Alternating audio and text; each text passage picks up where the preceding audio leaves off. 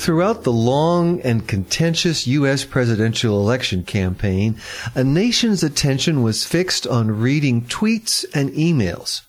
3 weeks after the surprise result that will take Donald Trump to the White House for the next 4 years, publishers and booksellers alike now hope Americans will want to read something, anything else. Welcome to Copyright Clearance Center's podcast series. I'm Christopher Kenneally for Beyond the Book.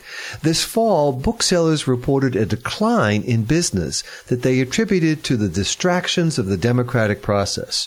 Already, though, as the holiday shopping season gears up, the signs point to improving sales.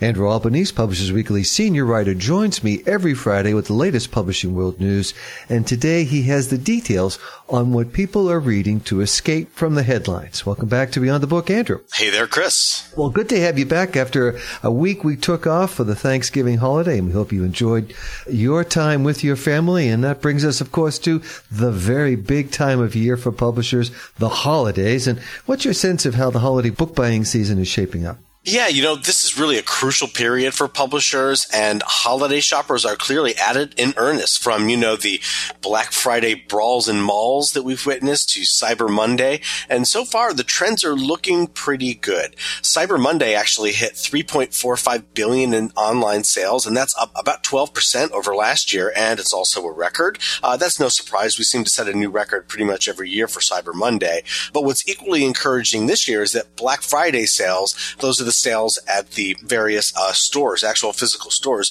were roughly equal to the online sales. And economists say that's a good sign, and it suggests that, people probably have maybe a little more disposable income, gas is cheaper perhaps, and, they're happy to head out to stores as well as just sit home and buy things online. So we're going to have to wait and see for the final numbers as to what that's all going to mean for book sales, both online and in stores.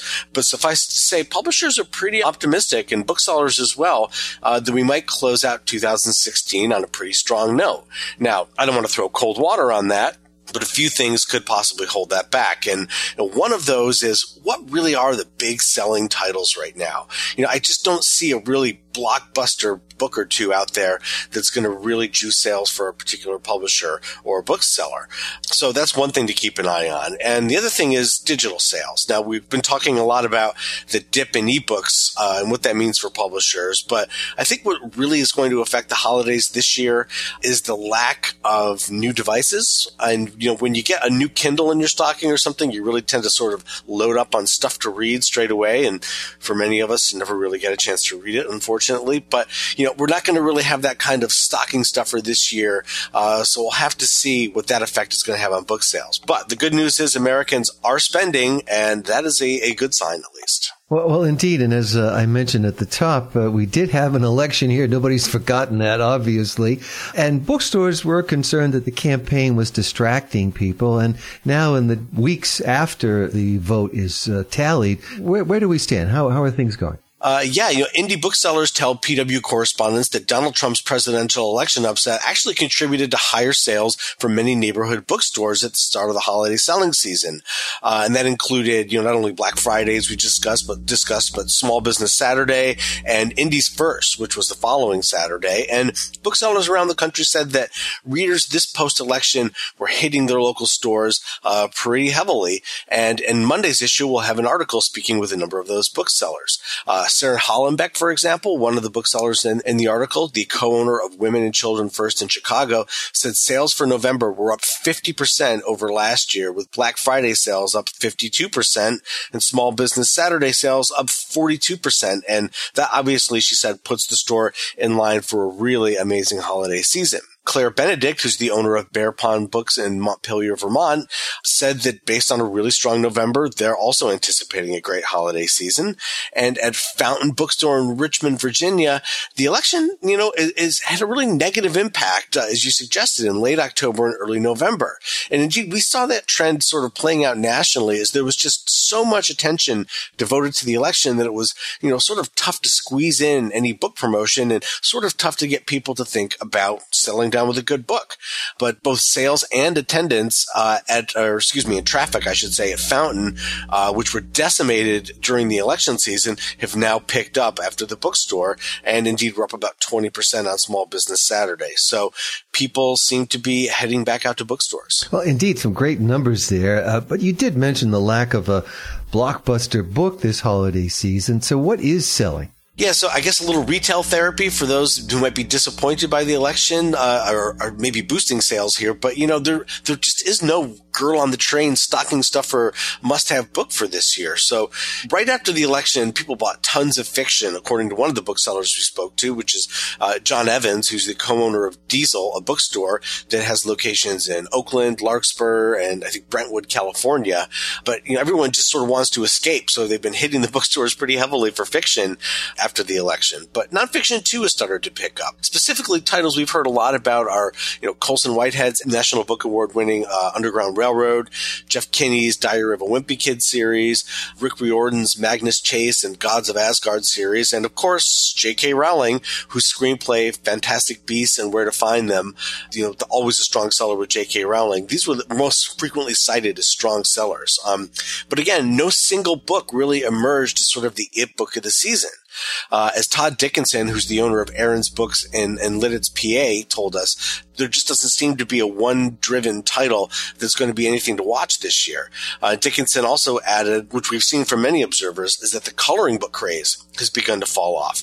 And that's bad news and good news, I guess. And the bad news is that that coloring book craze, which we talked about a lot on this podcast, really boosted sales for bookstores and definitely boosted traffic, people coming into bookstores looking for those coloring books that ended up walking out with more than those coloring books. But the good news, I guess, is that the end of civilization that so many said the coloring book craze represented, not happening, I guess, at least depending on what our new president-elect does. All right. Well, you mentioned Paula Hawkins and her book, The Girl on the Train, and we know that drove sales at bookstores, indie and otherwise, for the last 2 years. So it's got to be some good news that she has a new book coming in 2017. Yeah, is it too early to start looking forward to 2017? I think not. It's right around the corner, and Riverhead Books announced this week that it has acquired U.S. rights to a book called Into the Water, which is the next novel from Paula Hawkins. The Girl on the Train has sold more than 6 million copies in the U.S. since it was published by Riverhead almost 2 years ago.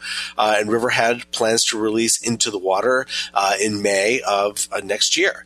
According to Riverhead, like The Girl on the Train, Hawkins' new novel sort of explores deceitfulness and the deceitfulness of memory, they say, and all the dangerous ways that our past can reach a long arm into the present and future. That really has sort of piqued my interest in this new novel. And make no mistake, that's potentially big news. Paula Hawkins is a superstar performer now.